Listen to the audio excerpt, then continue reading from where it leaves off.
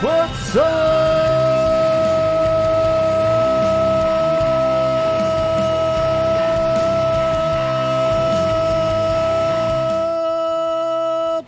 wrestling fans?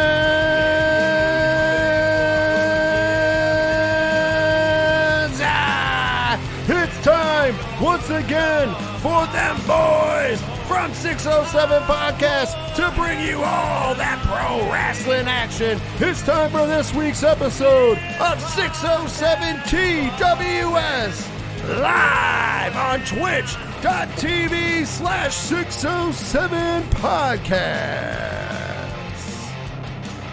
Or wherever you get great podcasts by searching out 607 TWS. Of course, we're always in the 8122 Production Studios at Dragon Master Games. I'm one of your hosts here on twitch.tv/607 Podcast, and I'm also the host of the Three Fat Nerds Podcast. My name is Rich, and joining me as he does each and every week in the co-pilot's chair, your other host here on 607 Podcast on Twitch, and also the host of the Ocho Duro Parlay Hour Podcast, better known as the ODPH. I'm talking about Ken M. 607 Podcast fam, what is happening? What is going on? What is good? Happy post AEW Full Gear Day. Yes, absolutely. And of course, I was preparing for show right up until go time, so my headphones were even back. Yeah. Well, with that being said, it's been a good time. It's going to be a good week. Hopefully, we have a great week of things we can talk about here on 607 TWS. Mm-hmm. We got in the main event segment of this show, we're going to be breaking down and giving our preview of WWE Survivor Series, or what we know of it so far, because WWE has a tendency to not list their shit like before a week before, but whatever. Right. But we'll talk about that in the main event and what we're looking forward to this upcoming Sunday, which I might point out we will be live streaming on 607 twitch.tv/607 podcast, 7:30 p.m. Eastern Standard Time for our live reactions and commentary. I know some people get bored with WWE, but join us. We'll go through the show and we'll have a lot of fun doing so. Absolutely. Of course, in the mid-card, we're going to be doing a lot of reviewing. We got a lot of shows to review in that indie roundup. We got GCW's Evil Deeds, GCW's Nick Gage Invitational, a West Coast Pro show we forgot all about. And guess what? We're glad we saw it on that night because it was amazing. Of course, also Ring of Honor with their second to last pay-per-view of the year and second to last pay-per-view until the repackaging that's going to be going down. Of course, Honor for All, we'll talk about that. And of course, the big New Japan Pro Wrestling Battle in the Valley event that went down in San Jose, California, Saturday night. We're going to be talking about all of those, plus more. And of course, in the opening bout, we are going to be breaking down the good card that was AEW Full Gear. Plus, a little bit of the media scrum prehand. We're going to talk about some takeaways from that. Mm-hmm. All that and more is coming up. But before we dive in, before we sink our teeth into all of that action and news, Ken M, tell them how to find you in the ODPH podcast. Very simple. Swing on over to odphpodcast.com. Join in the conversation on our social media accounts. You can find all of them right there. New Parlay Points blogs dropping this week. Got a whole lineup of comic reviews that you definitely need to go check out before you hit the shops. The TeePublic store. It's beginning to look a lot like Christmas. Are you hooked up with your latest ODPH podcast swag? All of that and so much more. odphpodcast.com. odphpodcast.com. It sounds like a great place to go. But you know where else you can go? You can check out things over at 8122productions.com. Find out all about the Three Fat Nerds podcast. Find out all about Horror Zone 607 and everything else we got cooking over here at 8122 Productions as part of 607 Podcast. TeePublic store is there for us as well. All of our social media links, of course, we're on all socials. Three Fat Nerds Pod. Throw an at in front of it if you have to. What else I got to talk about? Make sure you're signed up for Patreon. For as little as $1 a month, patreon.com/8122 Productions. Me and Diesel today talked about a new show coming that way, possibly. Yeah. Also, on top of that, there's so much more you can get. And if you're in the $3 tier, the only other tier we have, the Chubby Chaser tier, if you sign up now, you can be, not only will you get a Christmas gift, which is a nice Three Fat Nerds beanie, but you will also be entered in to win a gift card. Can't go wrong with that. Because every member of Patreon, except for Ken M, because obviously he works here. Yeah. If he wins, people are just going to think that I never bought a gift card and just gave it to Ken M. Right. It's that real cheap shit you can do. But we don't do that here. So no worries. No worries at all, Ken M. Yeah. Also, it's worth mentioning that you might want to make sure you're following. If you're listening to us live right now on twitch.tv/podcast, you're like, why are you telling us about it? We already know about this, but we also have to talk to the podcast group. If you're not following already on Twitch, what are you waiting for? Seriously. Lots of stuff coming up, including a huge weekend for us this weekend, because we'll be back live this upcoming Saturday, November 20th at 9 p.m. Eastern Standard Time for 607 Podcast Movie Night. Myself, Ken M, and Diesel are confirmed. We can never tell what ragtag group will come in other than that, but we can confirm us. We'll be watching along with you and having a great time talking about the HBO documentary Superheroes, about real life superheroes. If you've never seen it, it's a lot of fun. You can we'll get you. Make sure you guys know all the links and stuff on Amazon Prime and so on and so forth. If you get it for free, I don't know nothing about it. I'm just throwing it out there. I'm not even going to give you the link, but if you whatever you want to watch it, you can watch it. I'm not going to, whatever. But Amazon Prime is how we're renting and watching it. Just so you know. Also, Sunday, as I already mentioned, Survivor Series, 7:30 p.m. Eastern Standard Time, and then we'll have our live reactions and commentary. And then I think we have a weekend off before the following weekend, which is a UFC event. So we've got a lot of stuff coming up. You want to make sure you're following. It's going to be a great time here on twitch.tv/607 podcast. I think that's all we got for him to open the show, Ken. So without further ado, I think this is maybe your first or second favorite part of the show. I don't know, but it's definitely...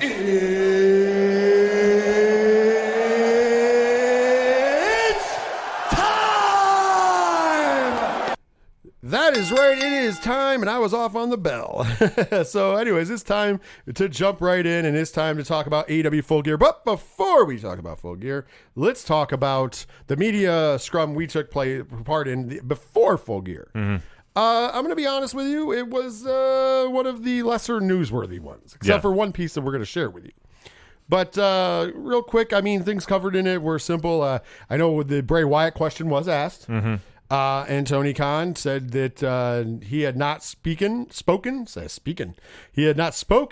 to Bray Wyatt or Wyndham Rotunda, or however you would like to refer to him, in quite some time, since Chris Jericho's birthday party last year. He also stated that they have not been in negotiations. He knows that, Tony would like to work with him, but they have not been in any negotiations. Of course, the internet called sour on that, thought he was going to show up the whole night on Full Gear, which he didn't. But once again, like I said before, because a question previously asked to Tony before that was about the Ring of Honor situation and the talent, if they were going to pick up some of the talent. And Tony said, and I quote, you'll have to keep your eyes on AEW Dynamite and Rampage, and you'll see. Which was his way of saying, yes, we did. But you'll have to wait and see. And, of course, at Full Gear, we found out one of those signees. We'll save that for when the show comes up. Right. But so, once again, he's always got a bad poker hand, if you will, or he's just really good at honesty, whichever way you would like to put it with him. So it's easy to read. So that's why I knew when people were like, oh, I'm expecting Bray Wyatt. As I told you, I'm at 25%, man. 25% chance he might be there. 75% likely he won't, because I just had faith in Tony, and I was right about that.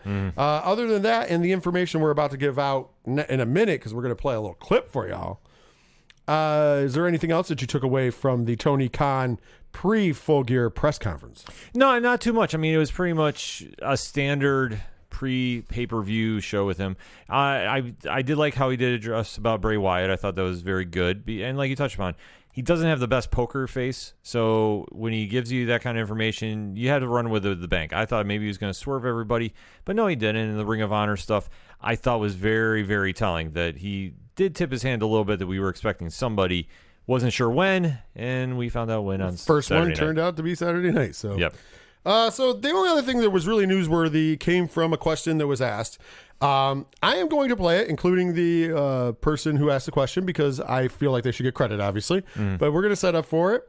And we're just going to let you guys hear yourself what Tony Khan had to say. And I think this is kind of interesting, and we'll talk about it after. But here is Tony Khan from this past Thursday's media call. From SE Scoops is next, and following Ella will be Nick Hausman from Wrestling Inc. Ella? Hi, Tony. How are you? I'm well. How are you? So before I go in, I want to point out it's Ella from Wrestling Scoops who's asking the question. I thought I must have cut off the first part of that. So Ella from Wrestling Scoops is the one answering this question. You. I'm fantastic. So I had a women's wrestling question for you. Great. So obviously the bar, I think, has been really raised this year with a lot of all-women shows and main events taking place. But does AEW have any plans or hopes to contribute maybe an all-women's event of their own sometime? So I'm gonna cut off your question right there because I don't think I get enough credit for what I did for the NWA show, because a good number of the people who wrestled on the NWA show were wrestlers I sent and paid.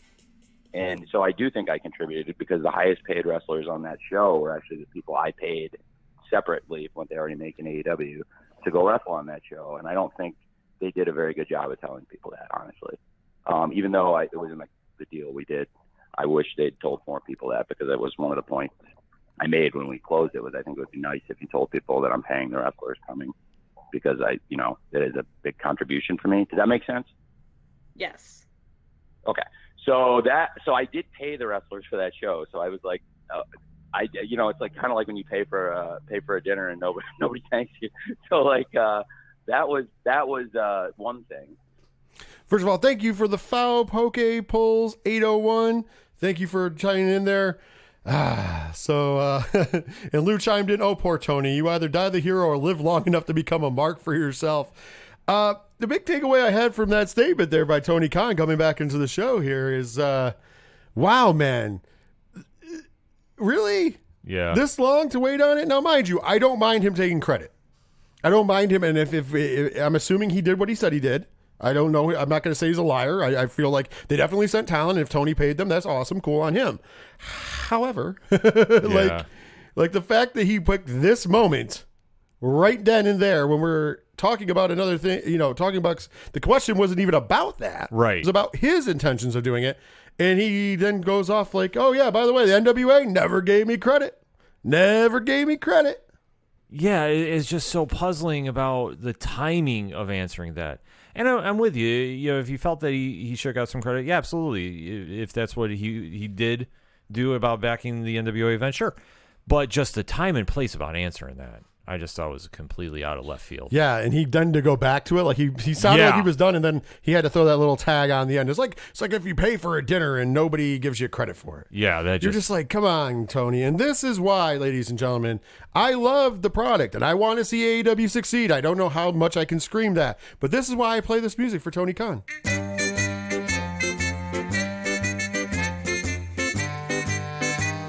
It became the unofficial Tony Khan theme on this show because of that shit. Like, there's no reason to do it. There was nothing. The question was actually promoted about like what they were doing in the women's division for AEW. He said, "Hey, look at the women's." She said, "Look at the women's division is doing well. All these other places have done all women's shows. Are you going to do an all women's show?" And he should have just said, "Well, you know what? We're thinking about it," or whatever. Not, "Hey, by the way, that women's show that NWA did, I paid part of that bill." Yeah, and they should have talked about it, but since they didn't talk about it, I'm going to take the time right now in a media call to talk about it. And the worst part about it is very few people picked up on it. Yeah. Very few people reported that out. That X script was sent to us courtesy of All Elite Wrestling on a media call that both myself and Ken were on. Yep. By the way, I had my hand up and a typed in question to ask, and I did not get selected. A 9-year-old boy got selected over me. I feel great about that, TK. Going into the event, I felt great about it.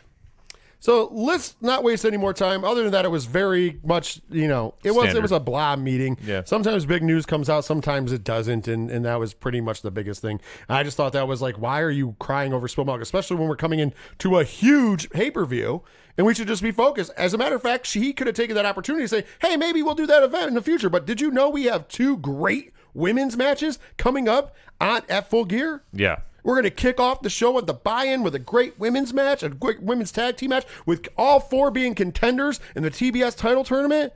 And then on the main card, we got a match that everybody's waiting to see. Britt Baker defending the AEW Women's Championship against Ty Conti. Aren't you guys excited for that? That's how women's wrestling is done. Fuck, Tony, hire me. I could be your PR guy. I just did a great job right there. And that's off the top of my head. I didn't prepare that. Come on, Tony. We got to do better. Absolutely. I mean, there's the time and place. Like, this should be focused on the calendar event closing out your pay-per-view schedule. And it was a big one. There was a lot of hype behind it. Why take the focus away from that to have a look at me moment? Sorry. Well, before we dive into the pay-per-view, there's one more thing we have to address, because I know it's coming up, and I know people are going to want to make sure. Ladies and gentlemen, the BR app. Yeah. -5 stars. yours. It stinks. It stinks. It stinks. Holy shit. Let's just get it out of the way because we had problems all night. Ourselves and many others had problems with the new BR app. And let's just say, for us, the biggest problem was the audio was not synced for the entire evening. Right. And the weirdest part is when we reset and kicked out, it would be synced for about 10 seconds, and then it would slowly start to not be synced anymore. But it wasn't the video or the audio speeding up. It was the weirdest shit I've ever seen in my life. But we were about audio-wise, we were 30 seconds ahead of the actual visual, which is super annoying. So a lot of the promos and stuff we just cut out, like we were going out and coming back because it did us so good. Because looking at lips like that is weird. Yeah. During the matches, we'd hear the finish before it happened. It was bad. It buffered out a few times for us, but I think the biggest problem was the syncing. So I'm going to say this. I put it on Twitter, and I'm going to say this right now. Tony Khan, All Elite Wrestling, whoever needs to hear this, please make AEW pay-per-views full-time available on FIGHT.tv. I understand Bleacher Report is a subsidiary of Warner Media. Fine, carry it on there too, but listen to your fans and give us fucking FIGHT, because here's the problem, Tony. You guys offered refunds because of this, and I'm sure a bunch of people took them, which means you lost money on this event. There was a really good wrestling event. We're going to go through that in a minute. I can already tell you, it was very, very good. Other problem is that you're forcing most of us to go to a VPN, because a lot of people, if you have cable, you won. You won because you could order on certain cable companies. But if you had to order on an app like us, you're forcing me to go to VPN style. And I want to give you a little bit of things. I shouldn't say this, but I'm going to say it. If you're ordering on a VPN, the British showing of AEW pay-per-views is cheaper than it is in the States. So you'll lose money because we'll be paying for it that way, and it'll be cheaper. And it's not cheaper because of the exchange. It's just cheaper. Which brings up the next point of question that I know Ken M wants to know about the price of these things. Yeah, why is it that we're doing $50 for that when you're seeing a lot of other independent companies doing it for less than that, right around $30, $35, which I think would be more of a way to get new fans into your product, and especially with such a high marquee matchup that your fan base that is already built in was amped up for. But to entice new fans and get closer to that 200,000 buy rate, why not take a $35 flat rate for it instead of trying to charge $50, especially when we're having these app problems on it? Yeah, it's crazy. It's real crazy. I will be honest, and I'll be very clear. I did not take a refund on the event because I thought the event was very good, and I didn't want them to lose more money. But I'm sure a lot of people did, because in that chat on Twitter, it looked like a lot of people were asking for refunds. And I don't blame them. And then also, here's the other part that really pissed me off. They then decided to show the replay on FIGHT. You could buy the replay on FIGHT. And the replay on BR was non-existent. They started streaming it live about 2 o'clock in the afternoon for anybody who had ordered it so you could watch the replay, but you couldn't fast forward or rewind it because they were streaming as a live event. Yeah. It took until about 8 o'clock last night for BR to have an on-demand version on their app for people who purchased the fucking event. Listen, on FIGHT.tv, as soon as I'm done watching an event, I can literally go back and restart that event and fast forward and rewind and everything else. Although the fast forward and rewind button are the worst thing on FIGHT. I will say that. Yeah. However, other than that, FIGHT's got their shit together. Oh, yeah, FIGHT's great to work with. Oh my God. I made me want to go back to regular cable. That's all I'm saying. But we were at the studio. I digress. Thankfully, I was heavily medicated that night. So, at least the remote didn't go through the screen. Now, with the elephants out of the way, let's talk about AEW Full Gear, shall we? Yes. Of course, it went down this past Saturday at the Target Center. Not to be confused with the Milwaukee Bucks play, because Rich did that too. From Minneapolis, Minnesota. And it started at 7:30 p.m. Eastern Standard Time with the buy-in. And during the buy-in, we had one match. And I mentioned it earlier when I was plugging the women's division. It was a women's division match. All of these women, which we were pondering online, but they didn't make a big deal about it before the match. They are all in the TBS title tournament and all facing each other in the first round.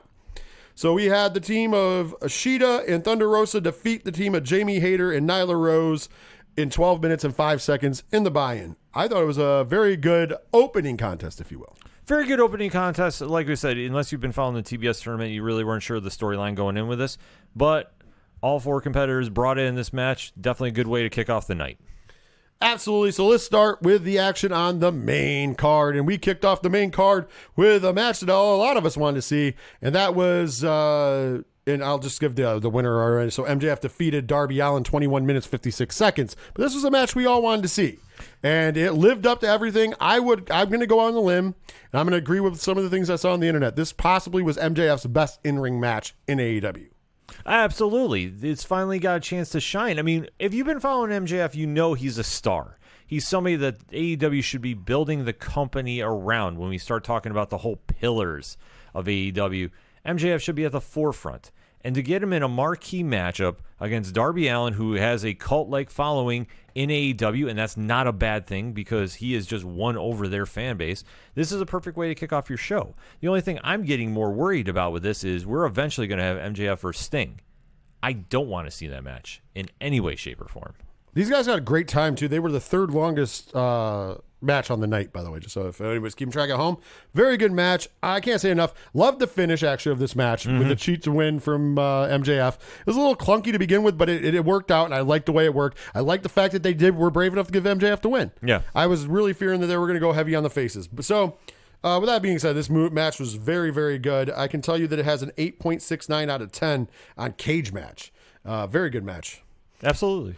Next up, we have the AEW World Tag Team title match. The Lucha Bros defeated FTR to retain the titles in 18 minutes and 37 seconds. And going into this evening, I said that this was one of my picks for best match of the night. Guess what? Did not disappoint. It was a classic tag team match between two great teams. I mean, who didn't see that coming? Absolutely. This is something that I was excited about when I was talking about on Blogs Count Anywhere, the blog I write for ODPH. And this is one that I said could steal the show, and it damn well did. You have 2 great contrasts in style with the Lucha Bros and FTR, and they find a way to make it mesh. It's perfect storytelling, and this reminds people why AEW prides itself with its tag team division. You had 2 of the best in the world going at it, put on an absolute classic. I was very happy with this match and everything that went on with it. Cage Match gave it averaged out of 273 votes, 7.49 out of 10. I would have said, well, I don't know why this wasn't an 8, so I kind of disagree with the score, but it's close enough. But it was a great match nonetheless. Next up, we had the AEW World Title Eliminator Tournament Final. Bryan Danielson defeated Miro by referee's decision, 19 minutes and 59 seconds. I'm just going to tell you, Cage Match gave it a 7.54 out of 286. I will say this. There's been a lot of things on the internet about how this was the most underrated match on the card. I thought this was a good match, but I don't think it was underrated. I just don't think it was better than the 2 previous matches to it, first of all. And secondly, there was matches later on that it wasn't better than either. With that being said, it was still a very good match, though. I think fans went in this thinking the bar was going to be too high, and it was never going to achieve it. Not to say Bryan Danielson isn't great in the ring, and neither is Miro, but I think when fans were really wrapping their head around this and like, okay, what are we expecting out of this? Because since Bryan Danielson has been wrestling in AEW, he's been putting on absolute classic matches. You can look at everybody he's faced going into this.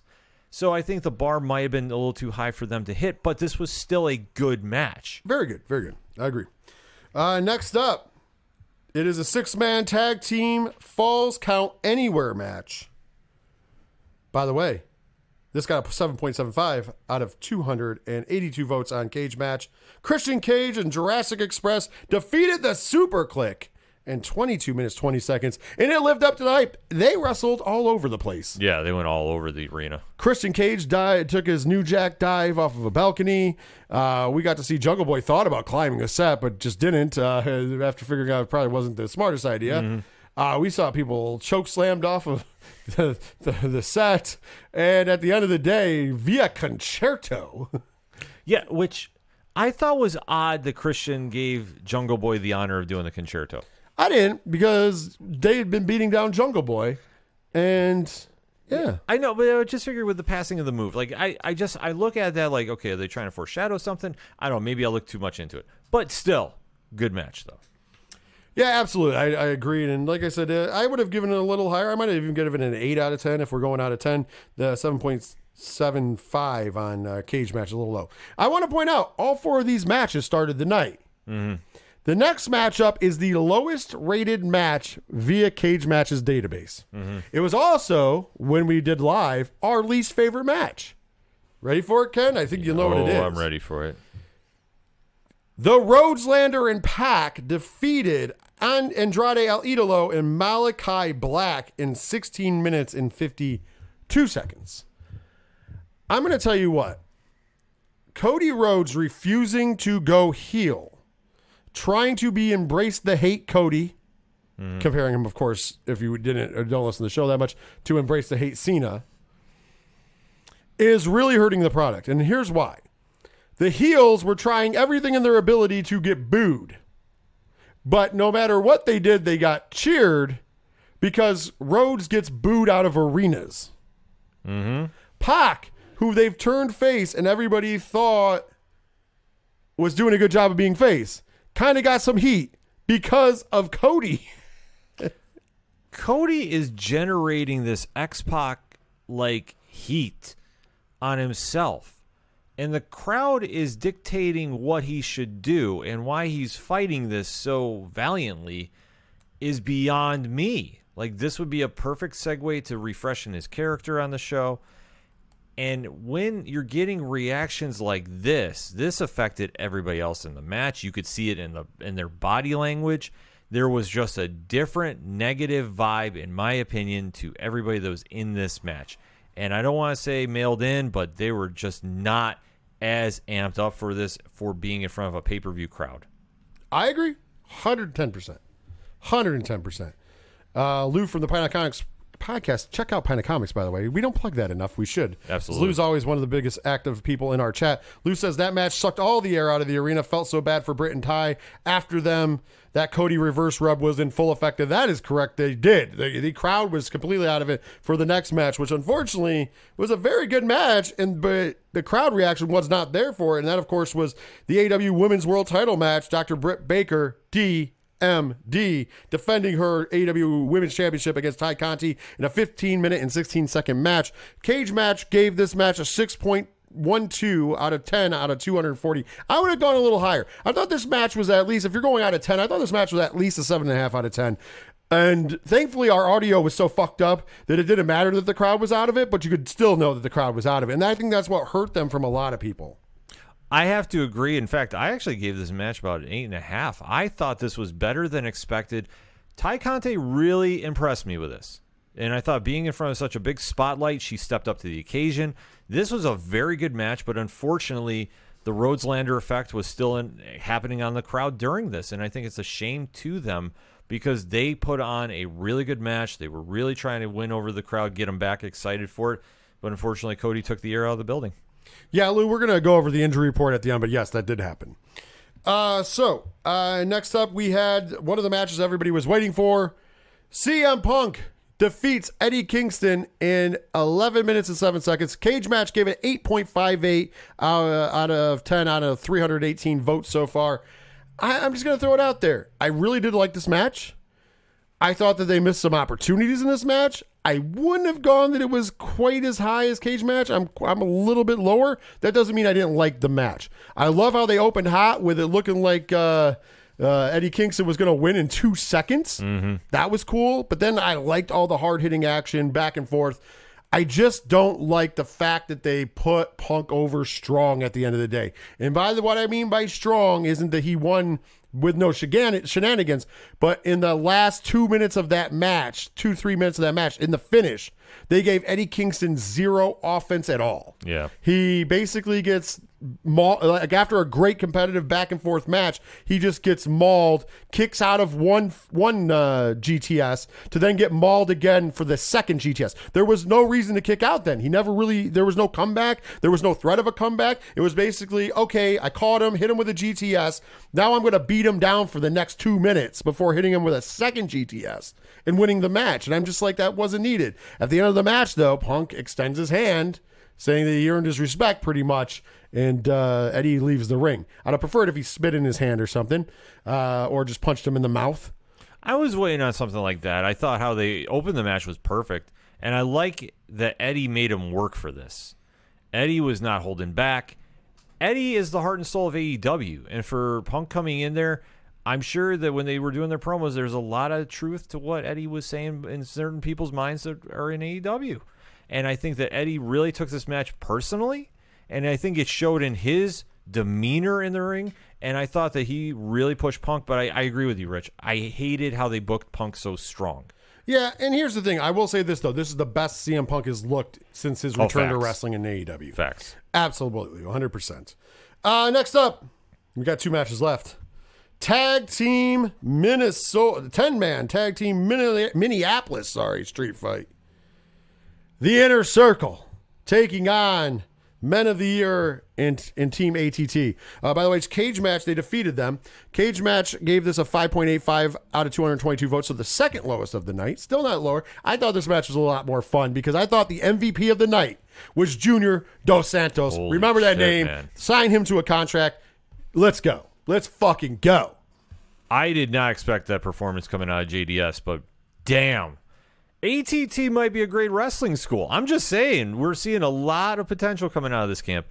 And to see this match, it was a fun match. It was a wild brawl. It was everything we expected. Just Dos Santos. What can you say about him? JDS all day. Tony Khan, while you're taking notes about things that I want to happen, Junior Dos Santos needs to wrestle under a contract. Get that man signed up. Yeah. Give me what I want. That's right. He was the highlight of that match for me. It was a decent match overall, though. Don't get me wrong. Inner Circle, it was the right thing to have Inner Circle win. Made perfect sense. Arlovsky could work on those fake punches a little bit, though. Yeah. Well, in between this and the main event of the evening, and it was a weird timing for this, especially because Sammy Guevara was involved in the previous match, we got Tony Schiavone on the ramp, and he introduced the newest acquisition for All Elite Wrestling, noting that Ring of Honor... Well, no, he didn't really note the Ring of Honor because of the situation. Yeah. A man who has won world championships in every promotion he's gone into around the world is joining us here in All Elite Wrestling. Let's welcome Jay Lethal. Boom. So Jay Lethal comes out, cuts a nice little happy to be here promo, and then challenges. He said he heard there was an open challenge for the TNT Championship, so he wants to fill that on Wednesday. He wants to take on Sammy Guevara for the TNT Championship. Sammy comes back out, still selling from the match before, and accepts the challenge. So this upcoming Wednesday on AEW Dynamite, we have the newest signee to All Elite Wrestling, Jay Lethal, going one-on-one with the TNT Champion, Sammy Guevara, for that TNT title.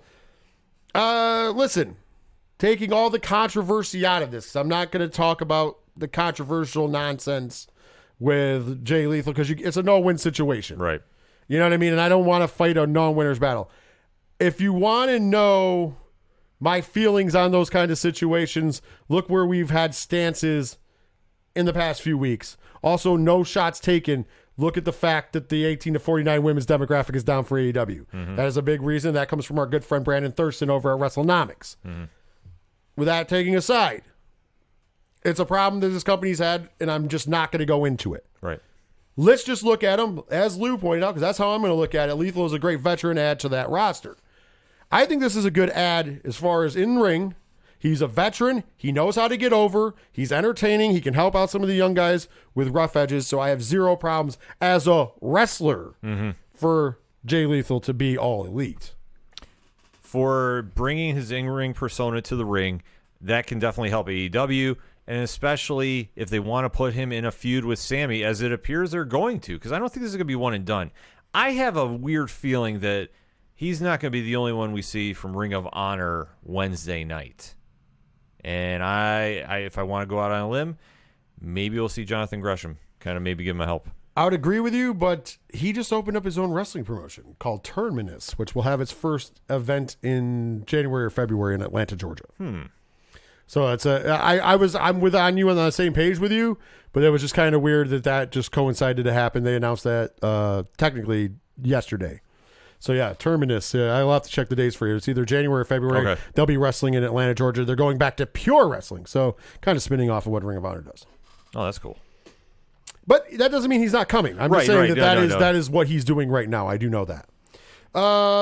Let's go ahead and let's go talk about the main event of the evening. Now, I want to stress this. a lot of times we talk that there's a main event of an evening. Mm-hmm. And it ain't the main event. It's not. The main event to me is the best match on the card. This night, Full Gear 2021.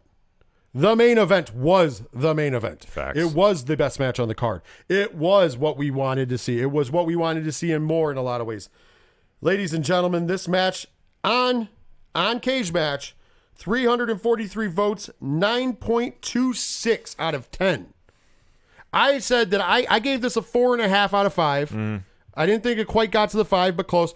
I also did mention, though, if Meltzer gave it a 5, I would not care. Right. Like, because I could see this being perfect. I'm just being a little nitpicky on a couple things that I didn't like, and that's what caused me, and I'll talk about that in a second. But by no means was this a bad match. Right. This is an amazing match. It's a great fucking match. It is a match of the year. It won't win match of the year in my opinion, but it is on our list for match of the year candidate. Absolutely. I can tell you it's not, because anybody who listens to the show knows that we always go back. So far, the competition has been real rough to beat a certain match. Yes. Real rough. And I don't think that's going to change anytime soon. So I think that's going to win the Brody this year for best match. Facts. However, AEW World Championship and your new All Elite Wrestling Heavyweight Champion of the World, Adam Page, defeats Kenny Omega in 25 minutes and 11 seconds. Also the longest match on the card, as it should be. This match told a beautiful story. They called back to... Listen, there was times that I did not believe that they were telling a story here and everybody was just over-exaggerating it. They had so many different weird little callbacks during this match that I was like, you know what? They actually planned out most of it. I'm sure some of it wasn't, but most of it was. And I thought it culminated in a beautiful moment. I don't think that they did too much.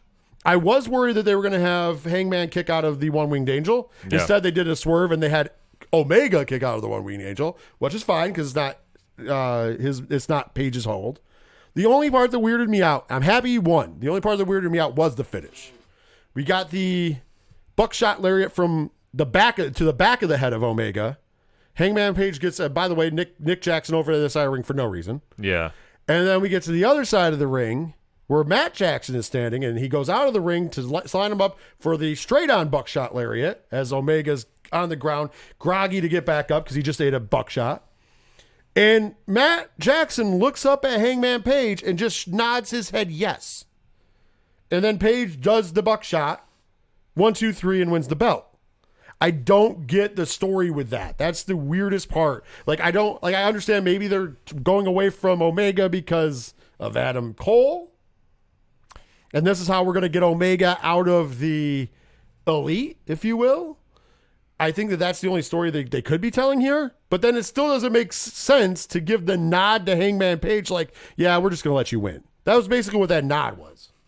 The only thing I can say is this match felt like a love letter to diehard AEW fans, the day ones. And that's not... I'm not mad about that. And I'm not mad about it. I want to stress that. This definitely had a lot of throwbacks to everything they've been doing with this company since it originated.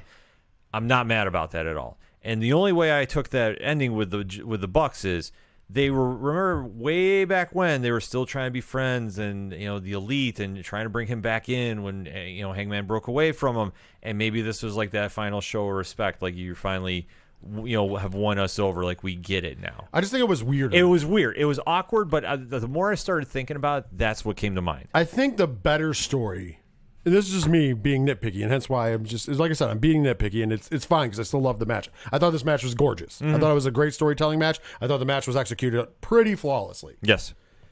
The only thing I would have done maybe different is maybe had Omega go for a belt shot and then have Nick or Matt just grab the belt. Not interfere, not super kick him, nothing like that, but grab the belt. Maybe that sets him up for the reverse where he gets hit in the back of the head with a buckshot and then he goes outside the ring and hits the other version of the buckshot and just have him do that. That's my only thing because I think that would have been a more clear cut, this is what we're doing. Yeah. Because now we're going to come into Dynamite and I understand what they're going to do. They're going to do a spot and I'm pretty sure we're going to see a triple super kick on Omega. Oh, yeah. I'm pretty sure the super click is going to take over. I think they're going to write him off TV for a while and let him heal up a little bit because the reports have been rumored that he was injured during this match too. Well, here's the thing. I mean, you could set yourself on a nice little trajectory and I'm just saying, playing fantasy booker, if a certain somebody in WWE does not resign in January, that means by April they'll be available. And you could do Mount Rushmore in fucking AEW if you set it up right. You do it at Double or Nothing in May. Or even better, you could debut that person as a face, tagging with Omega to do or do a 6-man Omega and Paige, add Kevin. We're talking about Kevin Steen, obviously. Yeah. Still, I mean, I'm just saying, there's a lot you could do. I'm just saying, there's a lot of cool things you could do. Lots of cool stuff. And with that being said, that's just fantasy booking. But I'm going to say this overall. I love that you just mentioned it, because going into closing about this event, I do believe this event as a whole was a beautiful love letter to the fans of All Elite Wrestling. And what I want to say is, because I've seen this in a negative incantation online, that's why I want to kind of address that. And here's the problem. Recently, this show, AEW as a whole, has gone through a ratings drop. Once again, as you know, I don't talk ratings anymore. They're not the end all be all, but the elephant in the room is they've been losing viewership. Right. I think part of that loss in viewership, yes, is due to the WrestleNomics and some of the women dipping out, because who would have thought that they don't like hearing people talk about gangbangs? But I think that the other one wouldn't be so bad. I mean, I think what they need to do is rally the base in a more positive light, and they seem to be doing that, and I think that they're being super conservative on that. So yeah, I think that pretty much that's good. If his contract expires, it wouldn't be subject to a 90-day right. He could be there the next day. No. When your contract expires, you have a 90-day no compete. They don't waive the 90-day no competes. Cole was on a different thing than when he did. He had a 30-day. Well, Cole was on a special. Remember, because he signed the extra handshake deal to do the extra month. Okay. So technically, and also he was only on a 30-day because he was in NXT. Right. So they kind of, instead of doing a 30-day no compete, he did an extended month for them. So kind of they were by the balls. But for the most part, the 90-day stipulation is for everybody. I'd be very surprised if they changed that over the years, because that was even back in WCW. If your contract expired, you were let out. Yeah. Perfect example, Bret the Hitman Hart. When he left in WWE, released him from his contract, fully obligated, so it was considered that the contract was complete, not terminated. He still had to wait. During the deal, they talked it down to 30 days. That's why he couldn't show up on WCW the next day, even though they screwed him over and everything else. Yeah. But the dealing they cut down because they made him a deal, so they get out of paying him all that money. Yeah. That was the whole thing with Bret Hart.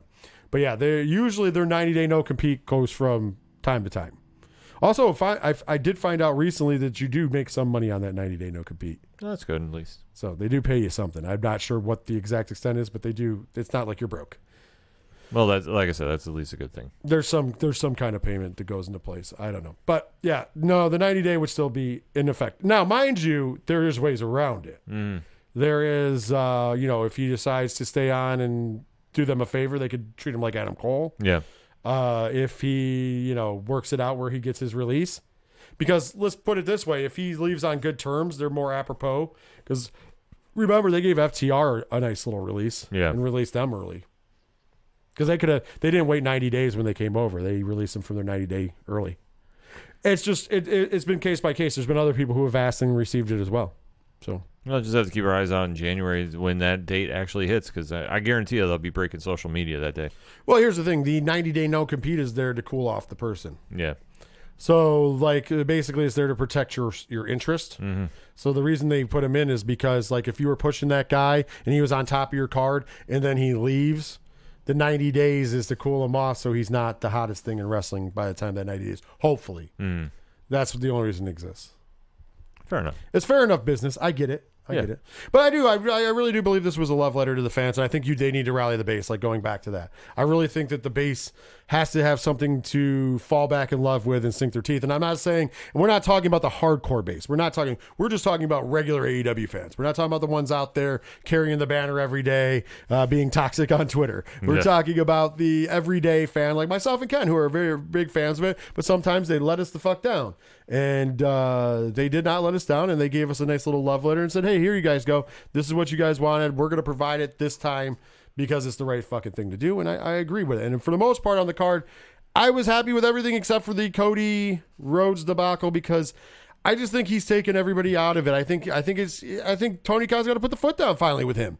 He works for Tony Khan. At the end of the day, whether it's an EVP or not, he still works for Tony Khan. And that's just that's the only problem that they have. I mean, I'm glad that they've pulled him from everything, but once again, he's still the first person you see in the fucking promo reels. Yep. It's something they're going to need to address moving forward because, like I say, if that's the only negative we have from this card, AEW hit a home run.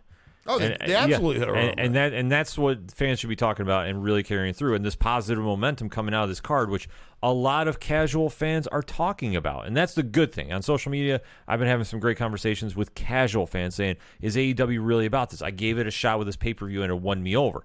They need to carry this momentum moving forward. And then I think it can definitely help propel them for the next paper. Well, the nice thing about the numbers is that we'll see if they have a boost on Wednesday, which hopefully in their case they do. If not, it's back to the drawing board. But it's not because they didn't put on a great event. Right. Because that definitely did happen. So with that being said, that's going to bring us to the end of the opening bout. We're going to take a quick break. You guys are going to listen to our good friend Shout at the Robots. As a matter of fact, I think I'm in the mood to hear the ODPH theme song. Why don't you tell them about that? Oh, it's called 2 Weeks Notice. It's one of their best songs they do. I mean, it's one of my personal favorites.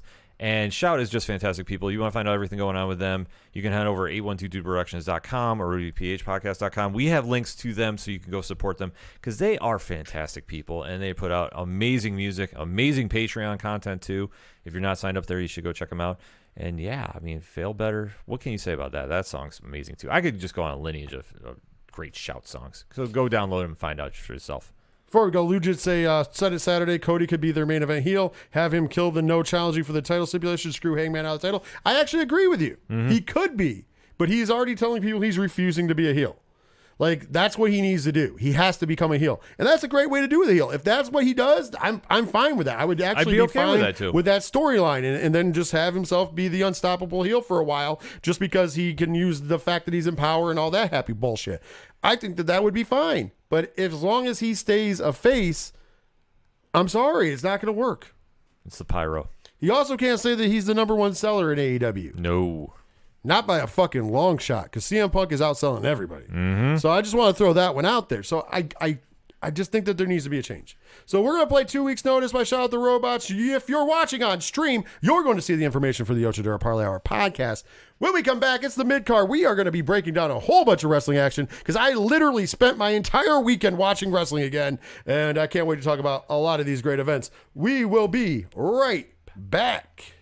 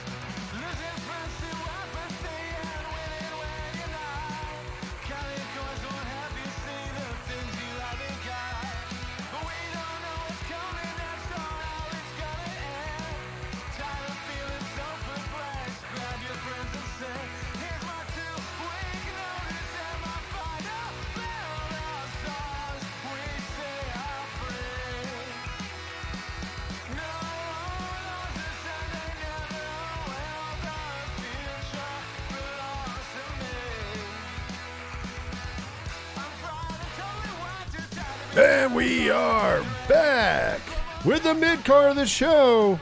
And of course, the mid-card is brought to you by IndependentWrestling.tv. For $9.99 a month, you can watch a ton of great independent wrestling contests, live, and a gigantic archive from some of the greatest independent wrestling companies on the planet. There is something literally for everybody. I don't mind saying that at all because it's very, very, very true. Also, I would like to point out that if you sign up and use the code word ABSOLUTE, the promo code, ABSOLUTE, you will get 5 free day trial for signing up. Once again, that is the code word, code promo, ABSOLUTE at checkout, independentwrestling.tv. Check it out, especially if you are a wrestling fan. You will not regret it. And I live and die by Independent Wrestling TV. Facts. Quite honestly. This is a true statement. And the first match, the first contest we're going to talk about is from independentwrestling.tv. Go figure. And it's one of my favorite programs to watch on there. One of my favorite promotions out of the West Coast, baby. And that, of course, is West Coast Pro Wrestling. Mm-hmm. And they put on some of the most solid cards. Now, this is a group that is, for those of you out there that know that we love GCW, but trust me, we're talking about it next. For those of you who know we love GCW, it does not have death matches at all. This is just great wrestling action. If you're looking for something like that, West Coast Professional Wrestling is for you. And it's no different because this past Friday night at 11 p.m. Eastern time, because they are out in California, from San Francisco, California to be exact, we got West Coast Pro Wrestling versus The World. Ready to talk about this card? Hell yeah. They kicked off with a 6-man tag team match where Reno Scum and Juicy Fenois defeated the West Coast Wrecking Crew and Titus Alexander. Titus Alexander is a young up-and-comer if you don't know him. The Wrecking Crew, of course, are members of Team Filthy, Jarrell Nelson, and, of course, Royce Isaacs, 2 badasses. Mm-hmm. And Reno Scum, man, we were talking about it when we were watching this live. Like, man, Impact should have kept those guys around. Yeah, I mean, just seeing how they're tearing it up on the indies right now, and especially in this match, you have to wonder what Impact was thinking. By the way, Juicy was a last-minute replacement for an injured Starboy Charlie in this match. Starboy Charlie broke his ankle. If you're looking for another horribly, a lot of guys have been hurting themselves lately, especially legs. Make sure if you go out there to Pro Wrestling Tees and such and support the young man Starboy Charlie on his road to recovery. Next up, we had a 3-way match in the WCPW Women's Division. Masha Slamovich defeated Nicole Savoy and Sandra Moon in a 3-way dance. And this was a very good match in the women's division. Very solid match. Loved the action that was in the ring. Definitely was telling some stories. Like I say, this was a solid match. Next up was a big win for myself and Ken M. And I know Lou in the chat will love it too, because I think he's our second favorite AAA wrestler, right behind the legendary Nino Hamburguesa. Of course, we're talking Mr. Iguana as he defeated Steven Tresario. It was a good match. And Yes. Mr. Iguana, if you're not familiar, is amazing. The legend. Yes, he does carry the iguana in his mouth the entire time. Oh, my God. Don't worry, it's just a stuffed one. But still, so good. And to see him on West Coast, awesome. Next up, we had a really, really good singles match. Mr. Iguana in the caption. Go back and watch the replay if you guys can. It's amazing. Yes.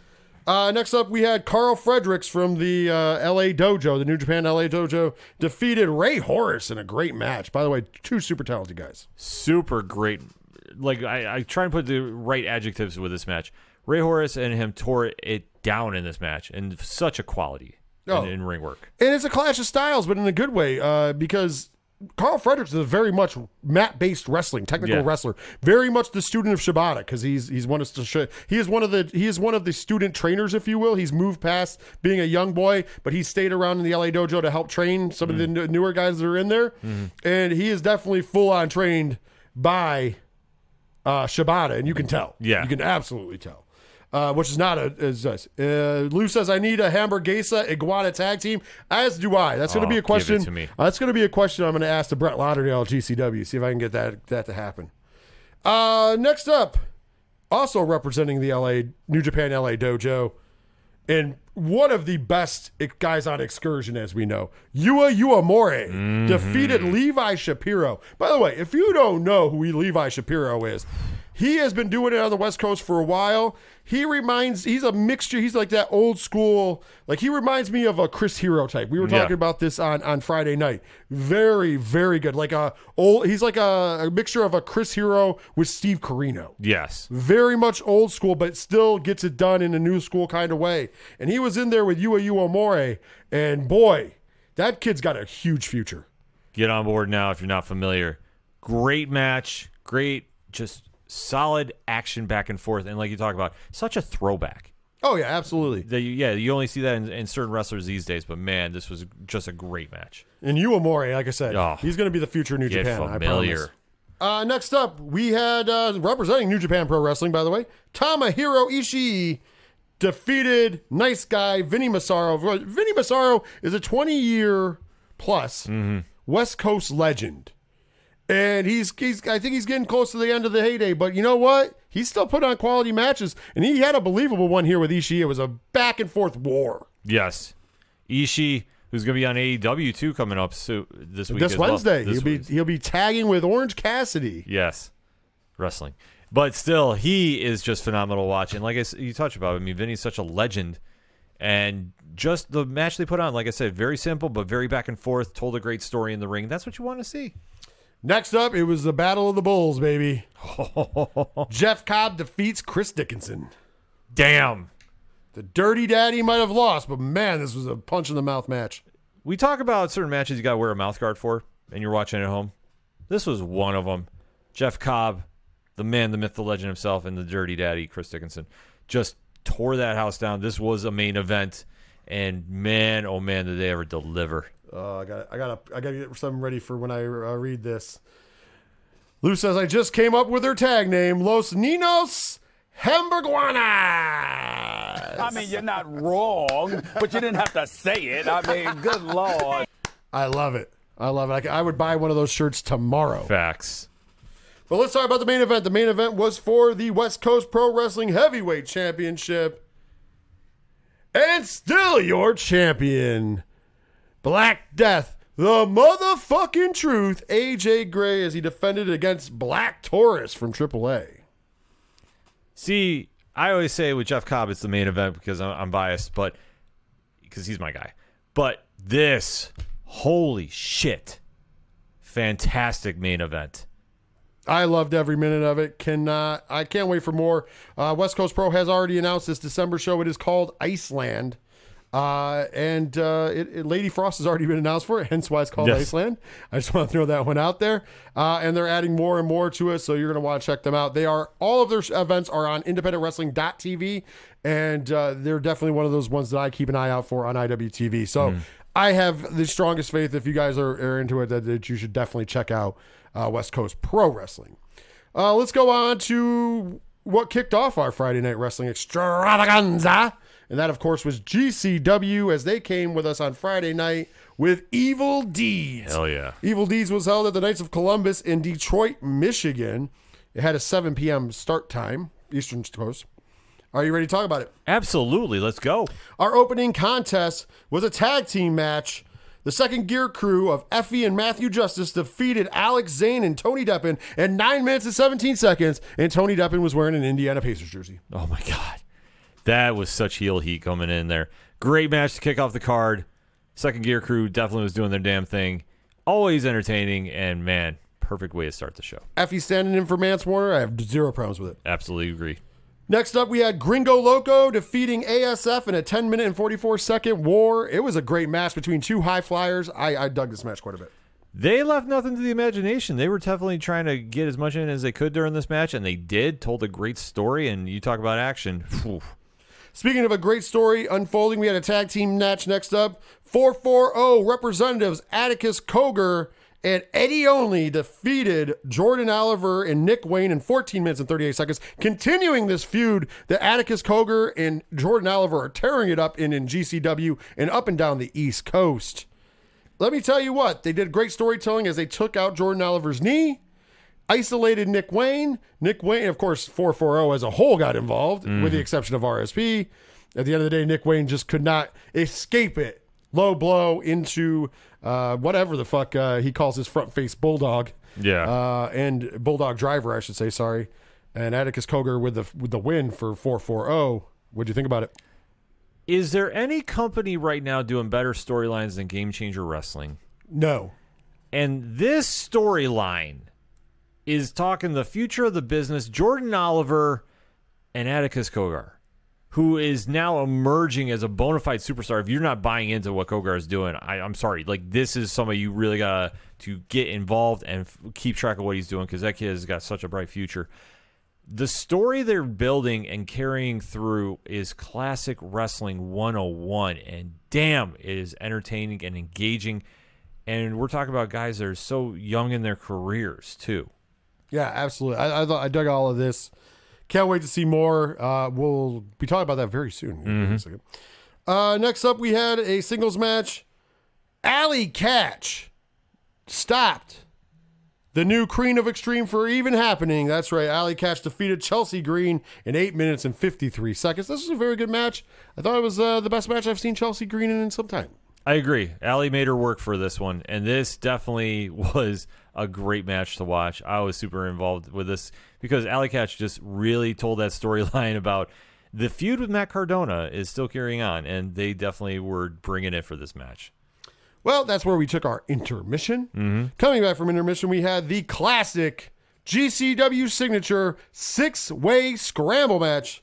Leon Ruff, yes, that Leon Ruff, defeated Braden Lee, Chase Burnett, Cole Radrick, the Spider Nate Webb, and Yo-Ya to win the scramble match in 8 minutes and 39 seconds. By the way, Chase Burnett was my MVP of this match. Yes. If you're not familiar, this is the first time I've ever seen him, and so Ken as well. He is like an old man gimmick. Yes. But it is actually very good, and I enjoyed him a lot in this match. He makes it work. Plus, you had the greatest entrance sing-along in all of pro wrestling with Spider Nate Webb. I also dug what they did with Spider Nate Webb in this one, where they he was continuing his entrance, and they tried to jump him, and he was beating up everybody like he was invincible as long as the entrance music was on. It was very New Jack-esque. It was pretty awesome. It was actually really awesome. Next up, we had a singles match. Detroit's own Alex Shelley defeats the King of the Death Match, Matt Cardona, in 15 minutes and 4 seconds. Very shocked about this because we got used to Cardona winning so much. But Alex Shelley with the win. They had to throw a curveball in there, and this is a perfect way to do it. I mean, obviously, Alex Shelley back in Detroit, you kind of had a feeling he was going to pull this one off. Chelsea Green tries to interfere and cheat, which brings out Allie Katch, and then, of course, Effie gets involved. Effie helps Alex Shelley get the victory. Yeah. Guaranteeing you we might see Bussy versus Cardona and Green at Hammerstein. Well, because we were coming into a deathmatch weekend, why didn't we didn't get just one, but we got 2 death matches on this show too. So in a fucking death match, as MLJ would say, Rina Yamashita defeated Charlie Evans in 11 minutes and 24 seconds. And this is the first time in the United States that 2 women have competed in a death match against each other. We've had women go against men in death matches. This was the first time woman versus woman, and the legend Rina Yamashita and the young lion, man, Charlie Evans doing her thing. It was a great match. Officially standing Charlie Evans right now. She impressed the hell out of me in this match, and especially how she took Rina's light tube. There's like a light tube sword fan thing, and there was like 8 light tubes connected like in a fan thing, and it was just like ta-ta-ta-ta-ta-ta. Oh man, it was crazy. Super impressed with everybody involved in this match. This was just a badass match, and Charlie Evans, I'm officially a fan now. Like, I'm sold. Your main event of the evening was a tag team fucking death match. On one team, we had, the winning team, because we go with them first, we had the three-peat, the King of the Death Match, the real King of the Death Match, Alex Colon, and at the time, the reigning undisputed GCW ultra-violent champion, Masashi Takada. And they defeated the team of G-Raver and Jimmy fucking Lloyd. That's right, they're back together. 10 minutes and 59 seconds. Great match. Great match. Brutal as all. And what a way to end the show. Because, damn, these guys you got all 4 of these guys in the ring, you know what you're going to get. So let's fast forward to the next night for GCW because it was a back-to-back weekend. And, of course, the next day on Saturday, starting at 5 p.m. Eastern Standard Time, we had the Nick Gage Invitational 6. This is a deathmatch tournament. It was from the Summit Park District in Summit, Illinois, so right in Chicagoland. Mm-hmm. Ready to hear it? Let's do this. In the first round, the first match and the opening match in the first round of the tournament, Atticus Cogar defeated Rina Yamashita. Brutal match, but perfect way to start the tourney off. Next up in the first round, we had, remember, Kid Osborne was supposed to go up against last year's winner, Mance Warner. Mance, of course, is out injured.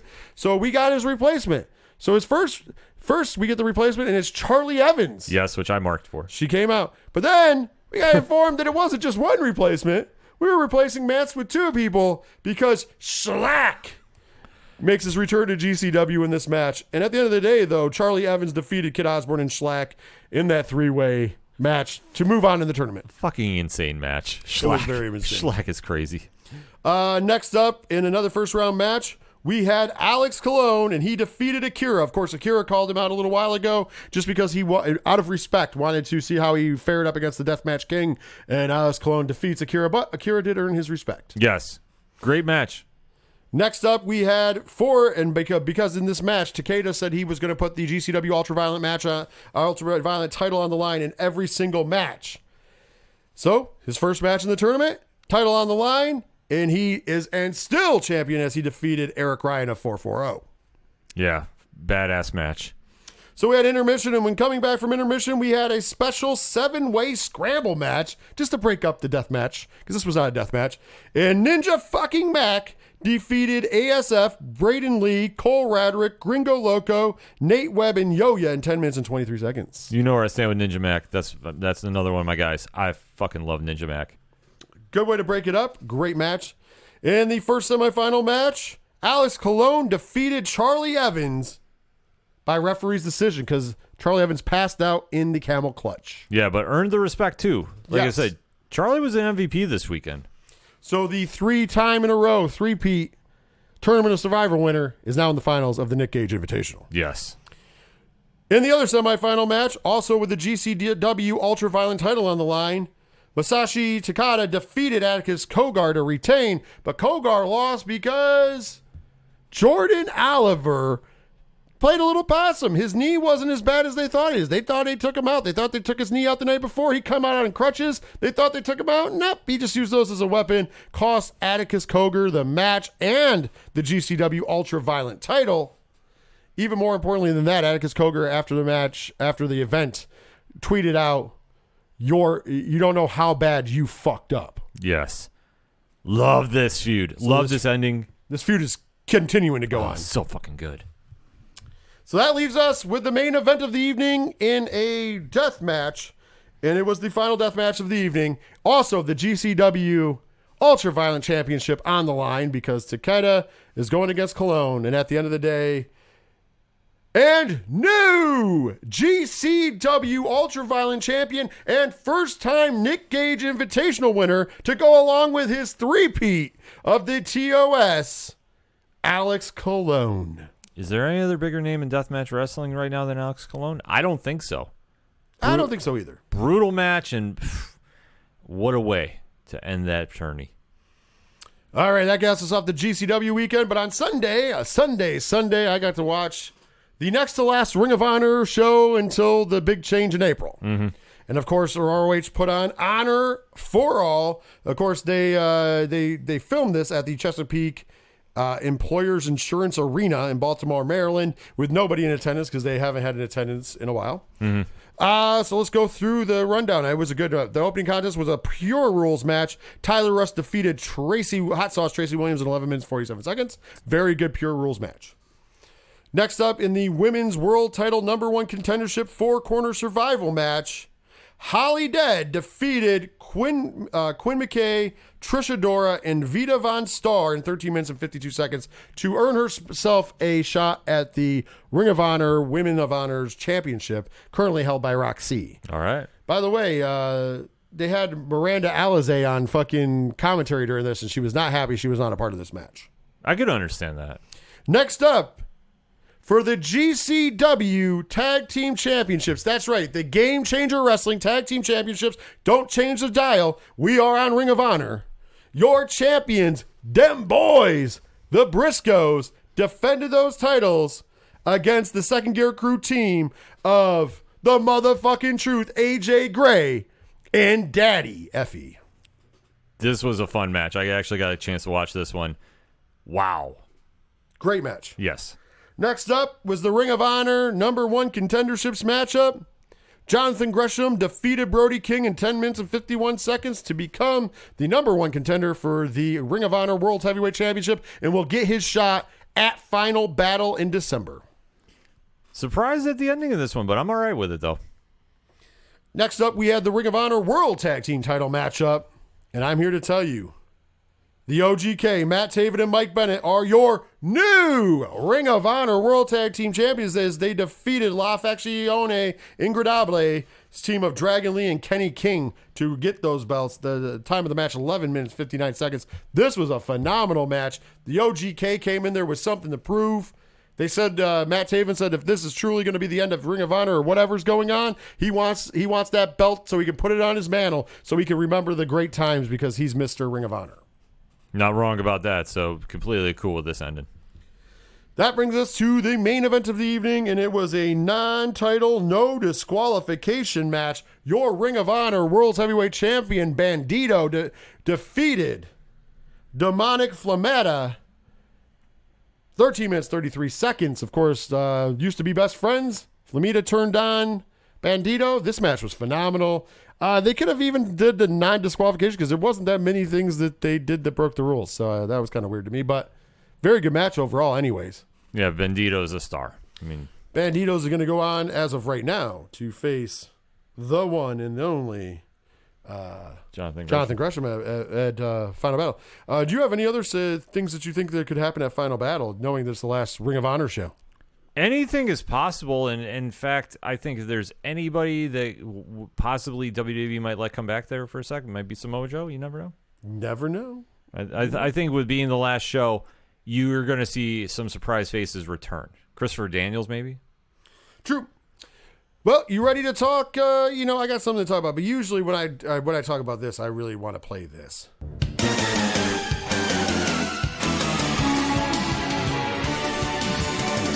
Time to talk about some Ring of Honor wrestling. And, of course, this past weekend, they were in San Jose, California, actually Saturday night, 11 p.m. Eastern Standard Time, 8 p.m. Pacific Time, for New Japan at the San Jose Civic Center for New Japan Pro Wrestling's Battle in the Valley.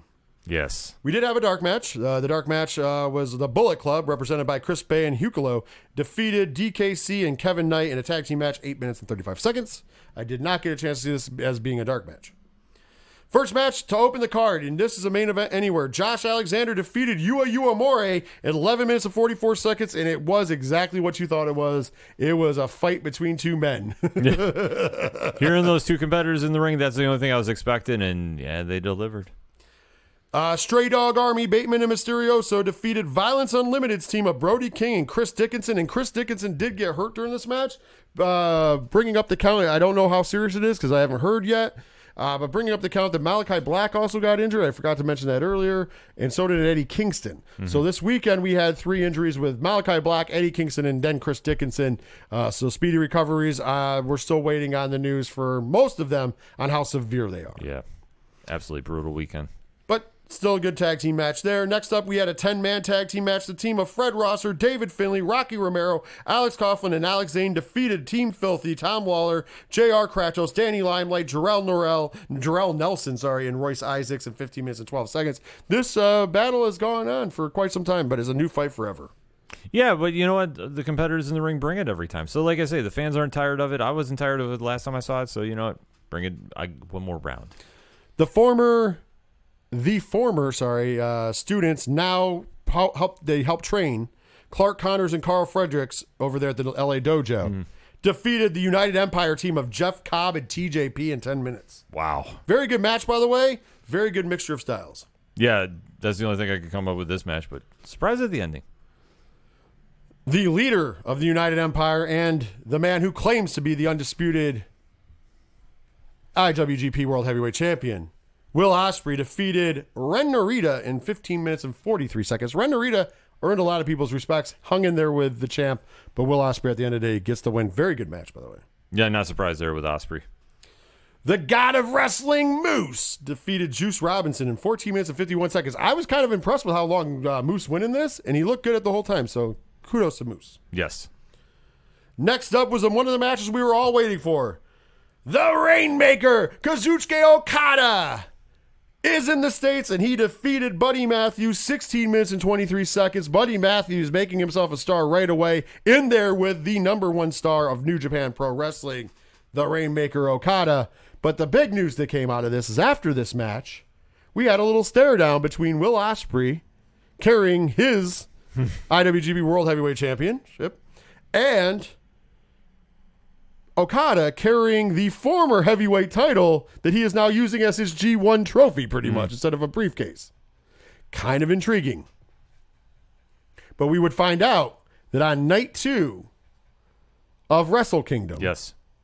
the winner of the Okada Shingo Takagi match for the IWGP World Heavyweight Championship will meet Will Ospreay to declare the undisputed IWGP World Heavyweight Champion. Right move to do. Can't wait to see that match. So you're going to either get Shingo or Okada versus Ospreay on January 5th, night 2 of Wrestle Kingdom. I am here for it. Let's fucking go. But we had a main event for the Never Openweight Championship. And if Ishii lost, he could never challenge for the Never Openweight title again. But he has no worries because at the end of the day, a new Never Openweight Champion, Tomohiro Ishii, defeated Jay White. Surprised at this one, but Switchblade loses. yeah, I did not see that one coming. I didn't either, but I'm all right with it. I'm all right with it, too. Not mad about it one bit. I am completely all right with it. I just want to make note, because we're running short on time, so I don't want to drag it out, because we still have a whole nother segment. World Tag League and the Super Juniors are both kicking off this week. Normally we would go through the teams. Next week, I promise that we will go over the scorings and the stats. I just, in the interest of time and not making this a 3-hour podcast, we're just going to skip past this week. Just know that if you want to see all that great action, njpwworld.com is the place to go. Both of them are, I know the Tag League has already started and the Juniors starts this week. So next week we will give you the results from the first week and what's going on and what our takes are next week on this show. So keep that in mind. Next week we will be talking about the NJPW Tag Team, World Tag Team, and also Super Juniors. So with that being said, though, we are going to go to the second break of the show because you know what? We need a second break. And you know what? I am feeling so much in the mood for our good friends over at Shout Out the Robots. We already shouted them out with one of their best songs, 2 Weeks Notice. I think the other best song is also the theme of the Three Fat Nerds podcast. Of course, that is Fail Better. That is by our friends Shout Out the Robots. Check them out anywhere you get great music. If you're watching on stream, you will see the info for the Three Fat Nerds podcast. If you're at home, you'll just get to hear great music. When we come back, it's the main event. We are going to be talking and previewing Survivor Series, which goes down this Sunday.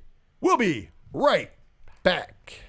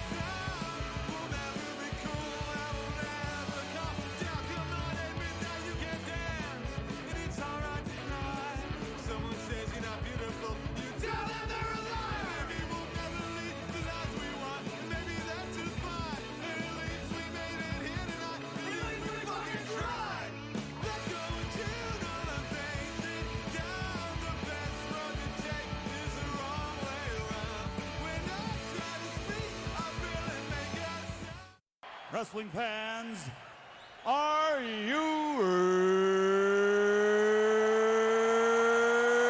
ready? Let's get ready to rumble! That's right, it's time to rumble. It's time for the main event of 607 TWS. And this week we are talking and previewing WWE Survivor Series 2021. Going down this upcoming Sunday, November 21st, start time of 8 p.m. Eastern Standard Time on the Peacock. Of course, as a reminder, we will be doing live reactions and commentary for WWE Survivor Series. We will be starting at 7:30 p.m. Eastern Standard Time to give you a quick breakdown before the show. You don't want to miss that. Come join us. You'll have a lot of fun at least. Even if the show's bad, you'll have fun. I don't know. We'll talk about the show now. Are you ready? Yeah, let's do it. So, we have the Raw Tag Team Champions, RK Bro, taking on the SmackDown Tag Team Champions, the Usos. Usos all day. I can't stand RK, bro. Yeah, I'm not a big fan of RK Bro either, so I'm going with the motherfucking Usos. Yes. Intercontinental Championship match. Well, not championship match, sorry. The Intercontinental Champion, sorry. Shinsuke Nakamura taking on the United States Champion, Damian Priest, is what I meant to say. This could be the sleeper of the night.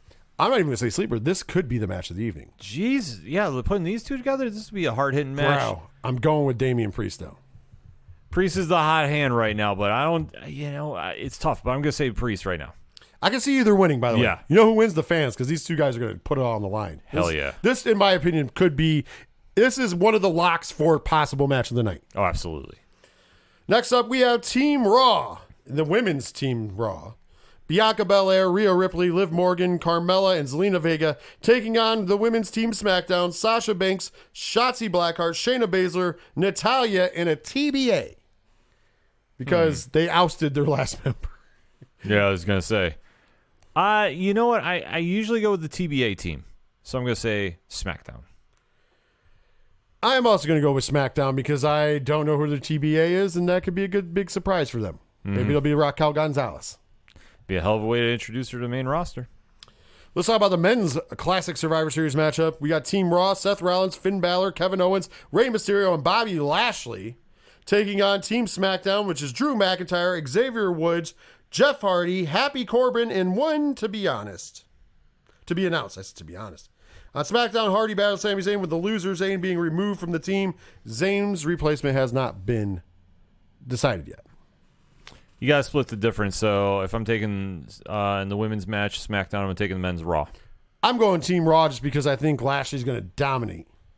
Yeah. Just throwing it out there. Next up, we have I guess you could call them the two main events. SmackDown Women's Champion Charlotte Flair going one-on-one with the Raw Women's Champion, the man, Becky Lynch. Well, we got there in a roundabout way. Yeah. It's happening. And this one, I'm going to say Becky wins this one outright. I also see Becky winning this one, especially with everything considered recently. Yeah. I just can't see Charlotte walk out. Although this could be a shoot by the end of it with recent activities. Yeah, I could definitely see that happening as well. Last but certainly not least, we have the two big champions facing each other. Of course, the WWE champion, Big E, will go one-on-one with the Universal champion, the head of the table, the leader of the bloodline, the big dog, Roman Reigns. Well, I'm going to go on the limb. I'm going to beat you to it. Big E wins and hands Roman his first loss in almost 2 years. Mind you, the belt is not on the line. That's why. That is why. But it's going to make sure that everybody knows that, oh shit, Big E could have the big dog's number. I agree with you. That's what the thing I was saying. For Roman to lose here, it's not going to be the end of the world because the belt's not on the line. It can definitely foreshadow some things down the road if they want to go there. This is the best time for him to lose. Yeah. Because, A, you get that loss out there because he hasn't lost in 2 years. Mm-hmm. So you get the loss out there. Plus, you do it in a way that it doesn't matter. It doesn't affect the belt. Yeah. But it matters for storyline in the future. I could definitely see that. I think that's a no-brainer. That's what I would do at least. But, leave it to WWE, drop the ball. Do you have any suggestions? I mean, those are the 6 matches that are announced as of right now. Do you have any guesses of any matches that they might add just to throw in there? Because I don't really think so. I think that we've got all the belts represented, unless the tag titles. But you're not going to do the NXT tag champions against the... No, the NXT is going to be unfortunately left out of this one. I could definitely see maybe they throw something in there, last minute just to kind of balance out. But usually the tag bout or the brand tag bouts go long. So like for the 5-on-5s, they're going to take up some time. So I could definitely see them staying with the 6. In fact, I even just thought of who the mystery for SmackDown going to be. Who? Alexa Bliss. That makes sense. Yep. We haven't seen her in a while. Been quietly making a little social media buzz. I don't think she comes back as the demon-esque. She comes back as a regular Alexa Bliss. Yes. I like that. I like that a lot. Well, you know what? We got something returning for this week, and I'm going to end the show with this turning, and that is the final bell. Because something came across my Twitter feed and my Facebook feed that did not sit with me well. And I have zero fear of talking truths. I am going to use the word allegedly a lot. You could replace that word, but for all intents and purposes, allegedly is what we're going to use. Okay. It's a sensitive subject that we don't touch a lot, but I saw it because of this past weekend. There was a big convention, wrestling convention on Sunday. A lot of AEW people were involved. A lot of other sports figures and wrestlers were involved. I mean, the list included the former AEW champion, Kenny Omega. The list included a WWE Hall of Famer plus Football Hall of Fame Pro Hall of Famer, Lawrence Taylor. The list included Bryan Danielson. And I could go on and on. And mind you, this is a convention. The thing that bothered me about this convention was there was a certain man who still owns a company that is involved in wrestling memorabilia, because originally it was called RF Video. But since DVDs aren't good for sale, even though they still do sell DVDs, they do a lot of memorabilia stuff, including live memorabilia that a bunch of wrestlers take part in. The person who owns this company, his name is Rob Feinstein, hence the RF. My problem with the pictures with these gentlemen and everybody else in RF is that I feel like wrestling fans have a short-term memory loss, and wrestlers have short-term memory loss when it benefits them. Fans and this guy puts together a lot of these conventions, and even if he doesn't put them together, he shows up at a lot of them because he sponsors wrestlers for there, and he gets a lot of autographs signed, and he gets a lot of stuff going on. I know you know who it is. Yeah. Most recently, he made a lot of buzz because Matt Tremont came under fire. Because Matt Tremont had this person, Rob Feinstein, at his event, because he was there as one of the sponsors of Onita, and Onita basically said, if Rob leaves, I leave. And the internet, some people on the internet lost their shit at H2O Wrestling and Matt Tremont. Yeah. Because of having Rob Feinstein at the event. So some of you know what I'm talking about already. A lot of you probably do not. So now I'm going to tell you why they were mad at Tremont. But then in the same breath, we have all these pictures, and I sent a bunch of them to you. It was all over. If you want, go ahead and search either RF Video or Rob Feinstein on Facebook and see for yourselves. His thing is called, I do believe, the Smart Table. He does a Facebook sale, Facebook Live sale. I think something like that. But here's what's troubling. And it's funny because Tremont got heat and H2O got heat for him being there. But man, he's taking pictures with Kenny Omega and Don Callis and Bryan Danielson and Lawrence Taylor and a shit ton of other people. And nobody seemed to care. The problem with Rob Feinstein, and once again, we're going to use the word allegedly. However, little more. I'm trying to skate a line, obviously. Rob Feinstein was allegedly caught up being a chomo. So child molester. Child predator. How about that? Yeah. Allegedly a child predator. Allegedly, he was caught in a To Catch a Predator type scheme in New Jersey. Or was it Philadelphia? It was one of the two. Right. That's irrelevant. It wasn't the Chris Hansen variety. It was something that the local law enforcement had set up, and they were doing a To Catch a Predator style thing. The reason why Mr. Feinstein allegedly was chatting with a 13-year-old boy through AOL Instant Messenger. This is how long ago it was. Right. AOL Instant Messenger. And even at one point juncture in the transcripts, which you can find online, allegedly says to the boy, after the boy tells him he's 13 multiple times, says, oh, no, I heard 18. So much fact it became a running joke in the wrestling companies that I worked for. Not the fact that he did that, because that's disgusting. Right. But the fact that he was so dumb and crass to say, oh, I heard 18. Allegedly,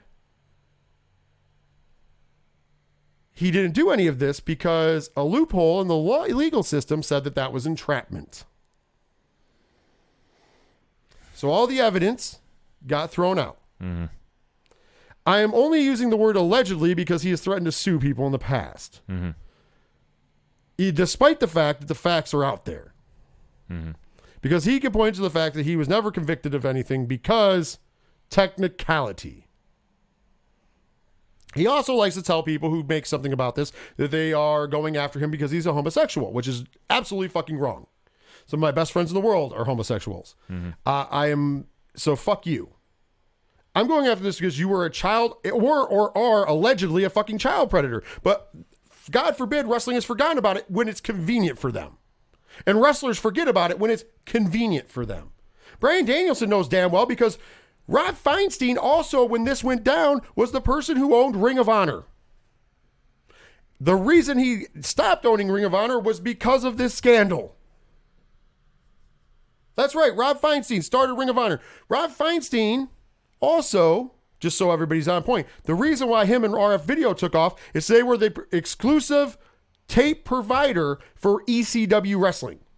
So if you wanted to order an ECW wrestling tape back in the day, because that's all there was no DVDs at that time, you had to do it through RF Video. That's how he made his money. Then he took that money and started Ring of Honor out of the ashes of ECW. And then he had to give up his portion of that because he allegedly was a child predator. I hate having to say allegedly, but I have to say allegedly.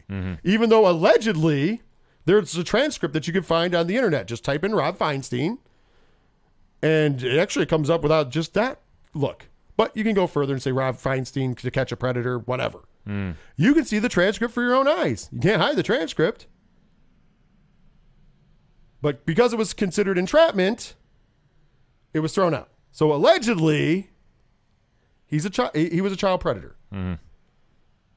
But once again, when Tremont, by no choice of his, had to come out, and his wife and his business partners had to come out and apologize to fans and say, hey, listen, you guys don't understand. We didn't want Rob at our event, but he was a package deal with Onita. And if we told Rob to leave, Onita was going to leave.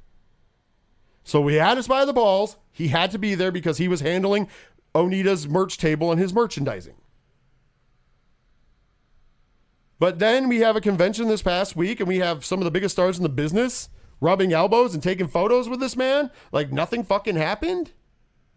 But then internet, we have an outrage over Jay Lethal, and I'm not here to say if that's right or wrong. Because as far as I'm concerned, it's kind of in a gray area, but if what he was accused of is right, is true, then yes, Black Machismo, Jay Lethal has got some splaining to do. However, if it's not, I don't know. But once again, that's not up for me to decide. That's between AEW and him and Ring of Honor and him, who allegedly did an investigation.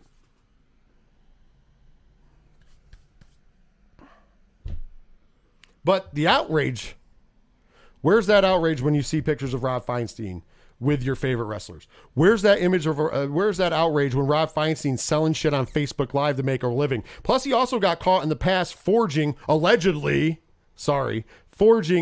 Roddy Piper signatures after Roddy Piper passed away. That's okay. He got caught doing it to Hogan, too. It's okay. Allegedly. The fucking game we have to play to call out a scumbag. Yes, I feel so strong about this that I want people to know he is a scumbag. I'm not putting his face on the screen because, once again, he thinks he's going to fucking sue somebody. And he definitely knows who the fuck I am. He hated the fact that he tried to talk to me once about the 2CW tape library. I told him he could fuck off. And I didn't allegedly call him a child molester. I called him a child molester. It's the wrong time for you to come in, Dan. Just gonna throw that out there, brother. Thank you, Dan, for subscribing for another month. Let's play some celebration movie music before I go into that close. Yeah. It'll break some of the tension.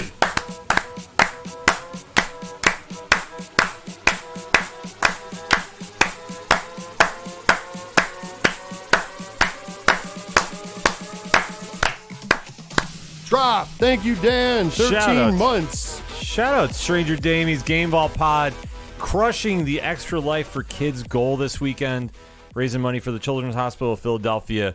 We have the link up actually at odphpodcast.com, so if you still want to donate, you can definitely do that. They fucking crushed it this weekend, so definitely shout out to Team Damie over there doing the damn thing. Thank you, Dan. We will keep up the great work.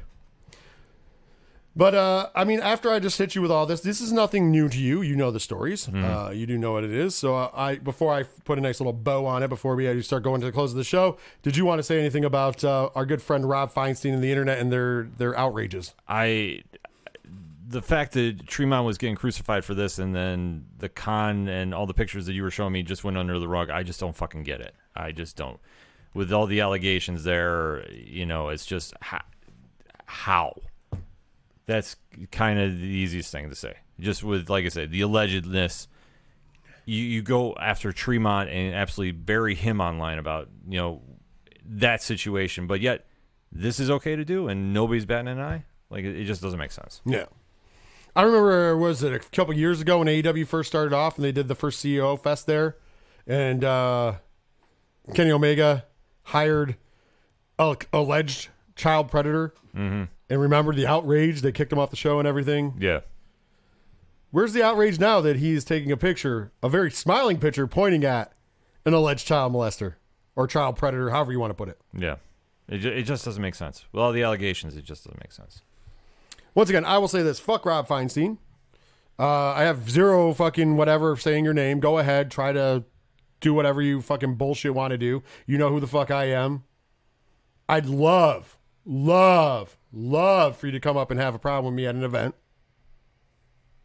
Please, by all fucking means do. Because it's not going to work out so hot for you. Just throwing it out there. But here's my challenge. If you consider yourself a decent human being and a decent person, do not buy things from RF Video. Do not buy things from Rob Feinstein. Let's not make it acceptable. Shouldn't just be unacceptable for fucking people to be at an event, for him to not be at an event in H2O. Let's not be silent about it when it's a convention. Let's not be silent about it when you could possibly buy one of these 8x10s from the man, okay? If you're buying 8x10s from Rob Feinstein, you are supporting what he stands for and what he stood for a while. And I can't blame every wrestling fan for not knowing the story, because if you weren't on the East Coast and if you didn't, if you've not been around the block as long as I have, you might have forgot the early 2000s East Coast independent wrestling scene. You might have forgot when this shit happened. But most of us don't. And that's, I think, the ultimate reason why H2O took such a hit, because their fans are fans who have been around since the early 2000s independent wrestling scene. They know exactly who Rob Feinstein is. That's kind of why they took a hit. But where are those same people going after this convention and going after the people involved? By the way, Bryan Danielson knows damn well who he was because he worked for him. That one kind of hurt me the most. Because I've always thought he was a good dude. And he's taking pictures with Rob. There's no way you can be like Omega might be like, oh, I don't know who he is. Or I only have heard of him. And play stupid like he did last time. Yeah. Which, once again, once you do it multiple times, I don't know how much I fucking believe you anymore. But there's a lot of allegedlys with him as well as his name, really. Just throwing it out there. Well, another story for another time in another show. That might have to be on Patreon. But I'm all jokes aside, like on a dead serious note, like it is unacceptable for him to be in the business. Fuck Rob Feinstein.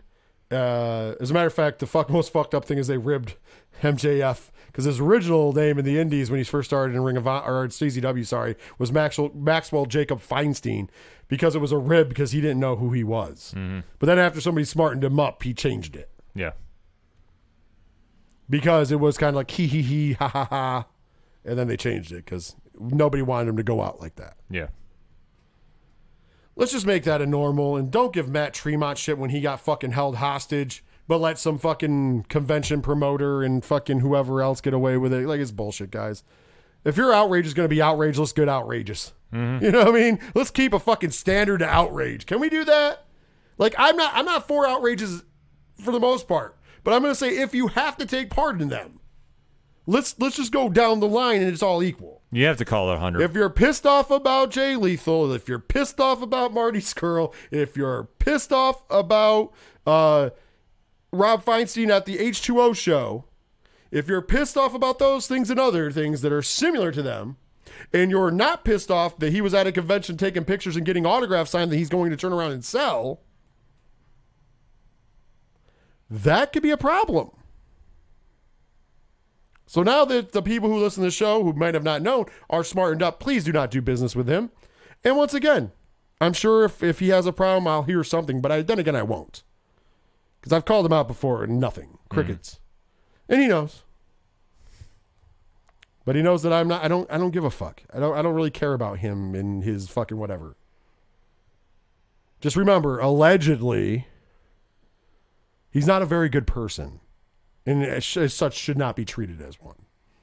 So, that's all I have for that. I know I got heavy on it, but it really touched my heart, and it really fucking bothered me for two reasons. For one, I can't stand that scumbag piece of shit because of what he allegedly did. And secondly, Matt Tremont's always been a good dude to me and friend. And I hated the fact that he got crucified for it. Now, I get the outrage. I really do, because I don't like the guy either. You just heard me. But when I heard the whole fucking situation, I went, okay, they kind of got fucked. Yeah. They kind of got fucked. No surprise, by the way, that Odette is hanging out with him. Just throwing it out there, brother. If you haven't seen Dark Side of the Ring with FMW, check that out and then tell me you're shocked. But yeah, please, guys, do not do business with that man. And hold everybody accountable. If you're going to hold one person accountable, I want you to hold everybody accountable. Or don't hold anybody accountable at all. Absolutely. That's your fucking choices in life. So with that being said, thank you so much. Ken M. Make this a little more lighthearted. I know coming off of something heavy, it's a little harder, but make it a little more lighthearted. Tell these folks how to get a hold of you and the ODPH. Yeah, very simple. Swing on over to odphpodcast.com. Join the conversation on our social media accounts. Check out Parlay Points. Got a ton of blogs coming out this week, man. I don't know how I'm going to get any sleep. Working on it all the time. But you want to check those out. They're good. Thank you. Yeah, I don't want to spoil. I got 3 lined up. I might not get it out this week because I got something I want to try doing for Black Friday. So you have to stay tuned to ODPH social media for that. But yeah, that's the TeePublic store. Classifieds where you can find friends of the show, such as 8122 Productions. But you're listening to the network, you should already know how to find them. And Dragon Master Games and Excite Wrestling. The list goes on and on. But all that and so much more. odphpodcast.com. Yeah, if you want to get a hold of me or you want to rat it out and don't talk shit and have Rob Feinstein try to get a hold of me, whatever you want to do, you tell him or you yourself. Or if you just want to say, hey, and thank you for fighting the good fight or whatever you want to say. I'm on all social medias at 3FatNerdsPod. Check us out. Like I said, throw an at in front of it, whatever. All of them are 3FatNerdsPod. I'll take you right to us. We're on every podcasting thing. Just look up 3 Fat Nerds Podcast. 8122production.com. We have all the info there. We also have a TeePublic store, so check it out. The link is there. We have a ton of stuff. It's awesome times. Also, patreon.com/8122productions. If you'd like to support the show for as little as $1 a month, you can do that over there. Real fun time. You get a ton of extra bonus content and actually something new coming up. I just want to throw it out there. I haven't even told Ken yet because it was a decision made today. We didn't have a ton of time. But with that being said, a lot of good times, man. And make sure you're subscribed right here to twitch.tv/607podcast. We got a lot coming up this weekend, November 20th, this upcoming Saturday, 9 p.m. Eastern Standard Time. We're going to be live for 607 Podcast Movie Night. Ken M., we are going to be watching the documentary Superheroes, about real-life superheroes, and we are going to have a good time talking about that, dissecting it, Mystery Science Theater 3000 style. You guys are going to want to watch around and join with us. If you've never seen it before, trust me, you need to see this movie. I will also be telling the illustrious story of how I once successfully hit on a woman using nothing but Master Legend lines. With Diesel as my witness, it is going to be a good one, and it's going to go down this upcoming Saturday, November 20th, 9 p.m. Eastern Standard Time for 607 Podcast Movie Night. Also, wrestling fans, we're going to be back on Twitch on Sunday, 7:30 p.m. Eastern Standard Time for WWE Survivor Series live reactions and commentary. I know sometimes WWE shits the bed. Sometimes they give us a bad product. And the only way I watch WWE anymore, because I don't watch Raw and SmackDown, is when we do pay-per-views live on Twitch, because we have a lot of fun in the chat. You heard him here earlier. Lou will be in that chat. I guarantee it. I guarantee we'll have some other people. Maybe Punch the Timeline will be in the chat. They usually are. Pad will be in the chat probably. Pad will be in the chat then, definitely. We got a lot of people in the chat, and you never know who's going to swing by to join the panel. I know it'll definitely be myself. And, of course, Ken M. And I think Crazy Curtis Gaming will be in his house with us as well. Dog's a 50-50, too. I'm sure Dog will be here because Sasha's on the card. Yes. Sasha's on the card. Dog will be here. That's my early prediction. Yeah. And so much more. Make sure you're following. And, of course, we do that for UFC pay-per-views and wrestling pay-per-views alike. And, of course, we have movie nights and so much more. So you're going to want to be joined up to twitch.tv/607podcast. We're going to be taking you home in a second, and as you leave, you're going to hear our good friend Second Suitor. The song is called One Winged Angel. It's off their Super Duper EP. You can find that on Spotify, YouTube Music, and Bandcamp. Please support them. They're fucking awesome. The music you heard earlier in the show was from Shout at the Robots. Same deal. And, of course, if you were listening to the countdown timer, that's our good friend Tom Jolu. Same deal. Yes. And you can find them on both the ODPHpodcast.com and 8122productions.com if you forget. Man, it's been another great show. I did get to go off on the rails a little bit. Like I said, if I offended you, I'm glad in that case, because I don't know what fucking offends somebody about warning you about a predator. But, you know, hey, whatever. I hope you enjoyed the rest of the show, though. We had a lot of fun talking AW Full Gear, GCW's Big Ass Weekend, talking about IWTV, West Coast Pro Wrestling. Make sure you're checking them out. You know, Ring of Honor coming into the final show until April. Yeah. Hopefully.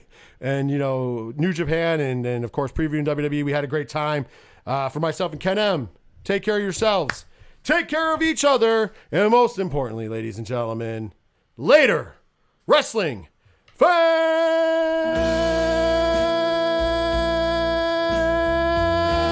Yeah.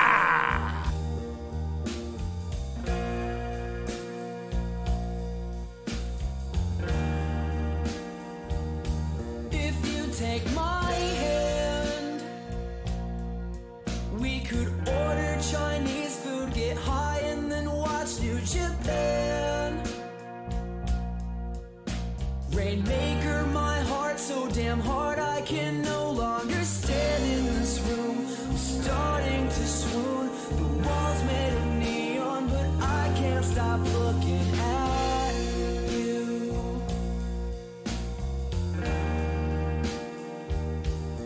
Looking at you,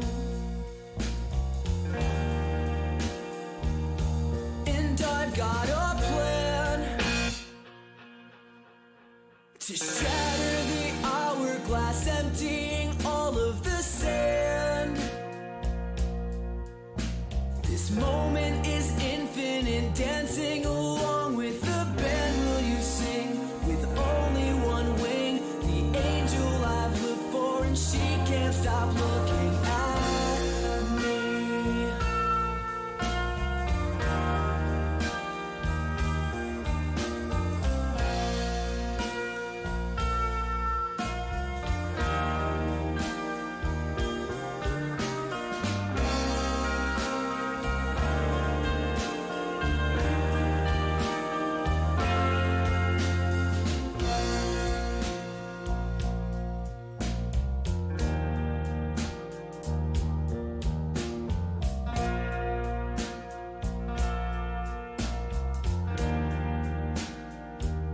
So reach for my hand.